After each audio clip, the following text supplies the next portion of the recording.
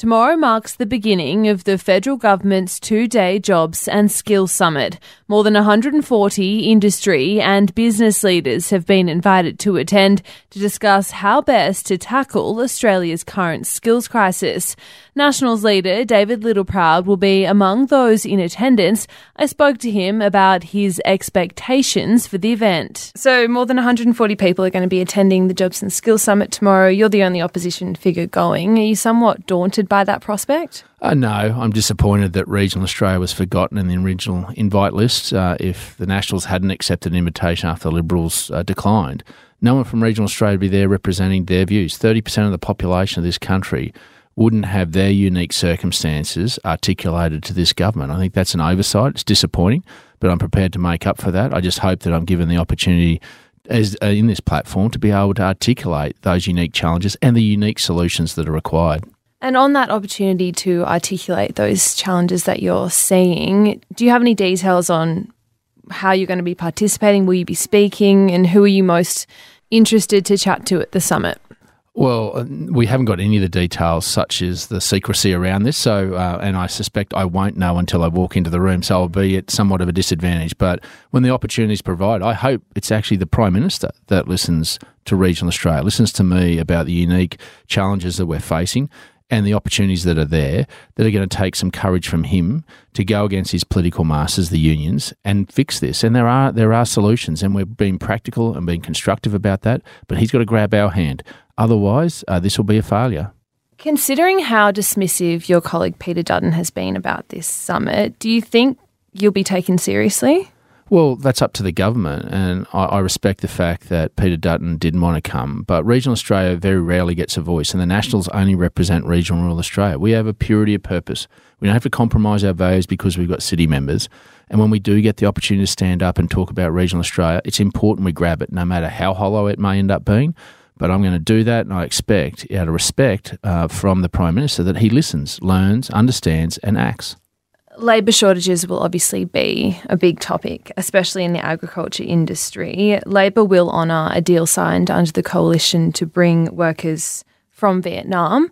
There's no kind of details on how many workers, when they're even going to arrive. Would you like to see some more details come out of this summit on that agreement?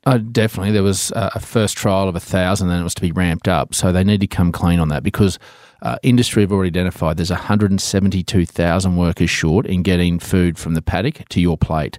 And the Pacific scheme, which is what all they're going to give us, is 52,000. So we have got 120,000 worker shortage that this government is saying we can't have an ag visa to fill. So we think they need to act quickly. Otherwise, farmers are making decisions now. They're not planning. That means supply goes down, your price goes up at the checkout. And considering we're seeing fruit, veggies rotting on farms, why do you think Labor's already signalled plans that they're not going to extend this beyond Vietnam? Why do you think that they're so against doing that? Because their political masters, the AWU, have told them they're not allowed to have an ag visa. I mean, this doesn't pass the mustard. I mean, the reality is the numbers are raw. 172,000 workers. All they can give us is 52,000 from the Pacific. That means food will rot. Food won't get planted. That means supply goes down, prices go up, and you should see Anthony Albanese's face on the docket every time you're at the checkout. Can you understand, though, why Labor discontinued the ag visa program, considering no workers are actually brought here under that scheme? Because Daniel Walton is on the public record representing the AWU, telling those embassies that we were negotiating with not to send them here because Australian farming families would exploit them. What Australian organisation does that to a fellow Australian? He scared those embassies into not allowing them to sign up to this. We got Vietnam finally signed up. It's now time to get on with it. So I've been speaking to the National Farmers Federation, and they say that we have been a bit too over-reliant on overseas workers. They would like more Australians sent to our farms, like school leavers and older workers. Is that something you would support? We think that's a good idea, but it's not going to touch the sides. I mean, the NFF are the ones that identified 172,000 workers, yet now they're cowering in the corner, not prepared to stand up to this government about an ag visa. When we're in government, they were into me every second week. I don't know where their courage has gone. The NFF has lost their courage to stand up to this government and demand an ag visa.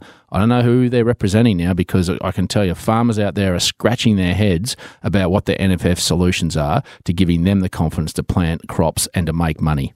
Are you still in contact with the NFF? I had a meeting with the NFF only last couple of weeks and I made it very clear to them. They've got to be courageous. They've got to show the courage they did when we were in government, but instead not cower in a corner, hiding from this Labor government because they fear retribution. Stand up to them. Have a crack and represent the people you're paid to represent. Otherwise, you're irrelevant. David Littleproud, thanks for your time.